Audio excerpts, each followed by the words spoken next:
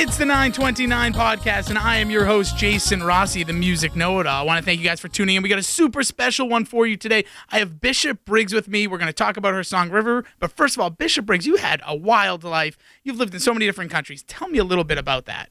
Yeah, well, for me, it's all I've ever known. And it wasn't until I moved to the U.S. that I found out that it was strange. But I was born in London, and then I lived in Japan for 6 years, Hong Kong 8 years. Wait, can you tell me that in Japanese or in Hong Kongian? Like, I don't know what they speak there. I'm really uneducated. No. They speak Mandarin and Cantonese there. Delicious food. Yeah, they do have delicious food. I can't, because I did study French. I know, it's the worst. But I do know how to tell a taxi driver where to go. I know my way around. A lot of people speak English there. But yeah, I know. I'm a disappointment. Where did the music come from? Where's your influences in music? Is it from Hong Kong? Well, in my household, there was a lot of Motown music going on.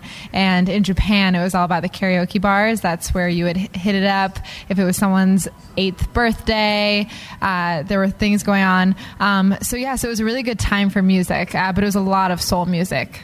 Interesting. Did you celebrate any birthdays at a karaoke bar? Probably every single one, yes. What did you sing?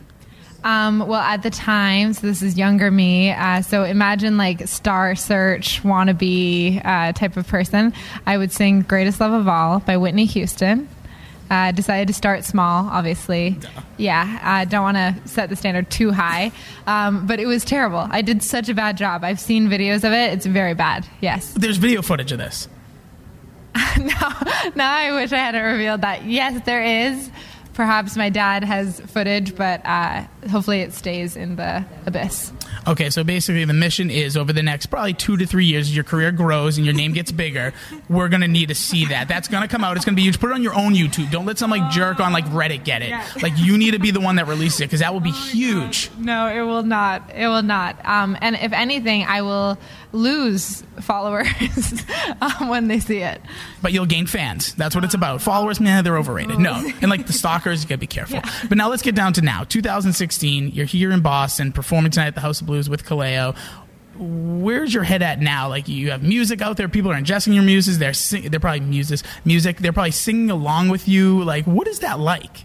That is the dream. I mean, that is what makes everything worth it. I lived in LA, as I told you. This is year 6, but for 5 of those 6 years, I was playing to these empty audiences, and I don't even mean just in numbers. Literally, they were not there to watch me. They were there to work on their computer or do things. So I feel like in a way it makes me appreciate it so much more. I do think I would appreciate it regardless, just because that is who I am. But there is something to say about when you have seen the dark side of it, that you really, really appreciate the light. And so that's why walking into a place like this, I just can't believe I'm here. And even in Boston, it was a huge goal of mine to visit Boston and perform here, because I just love the people so much. All right, here's Bishop Briggs with River on the 929 podcast. Like a river, like a river, like a river, like a river. Shut your mouth and run me like a river. How do we fall in love? Harder than a bullet could hit ya. How do we fall apart? Faster than a hairpin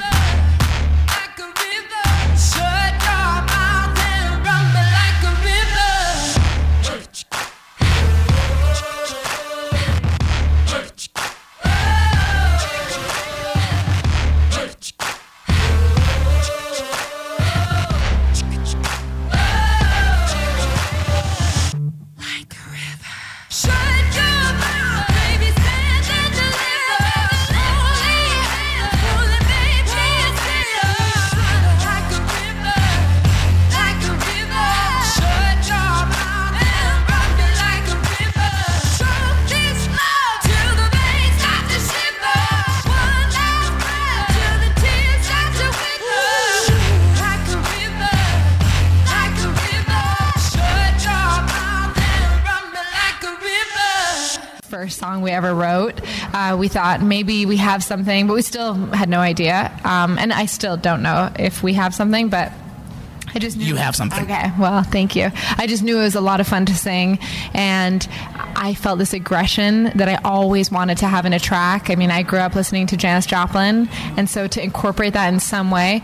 But as far as your question on if I'm screaming and how do I keep it up, I do warm up for an hour before the show, and then after the show, I try to be on complete vocal rest. But thankfully, it doesn't hurt when I'm singing. I always tell people it sounds so much worse than it is. But I think maybe the main thing I strain from is like yelling at the crowd, like getting so hyped that I'm just like, let me hear you. And that is generally not good for the voice. But I just have to do it every night. Well, it makes you probably who you are. Like, you seem like someone that's very passionate, very, like, in that moment. I can just feel it right here. And it's like, to do that in front of all these people, especially when you're going to new cities, in front of new fans, it must be, like, really hard not to just scream and be, like, so excited. Exactly, yes. And something that I have to kind of tone down is, like, I just have this huge smile because I'm just so excited. But then I'm so angry at the song. So it's just this confusing mix of, like, sadness, anger, and happiness and bliss all at once. Sounds like people that are in your age group's life, I feel like, and there's a couple of them around us now. But now, when you first heard, like, River on the radio, because that song's taken off. Like, that song is big time. Like, that is one of those songs that, like, we, like, get requests. There's, like, you know, the fans. I don't know if you have a name for your fans. We'll just call them the double B brigade. You just always got to go with the B's. Sounds catchy. Yeah, wow. I'm trying here. Probably somewhere in the world you have driven around and you've heard your music on the actual radio, not through a streaming service, not through, like, someone be like, hey, let's listen to your music. Like, what was that feeling like? Well, I was actually leaving rehearsal, and it was in Los Angeles, the first time I ever heard it. And I pulled over to the side of the road. I was trying to film the dashboard, and I thought it would be a cool video, but it's just so embarrassing because I'm trying to show what my reaction is, because the problem is, like, you're not expecting it ever. Sure. And as you can probably tell, like, I'm never expecting these type of things. So it was a surreal experience. It was very cool. Bishop, thank you for your time, and thank you for listening. 927, 928, 929.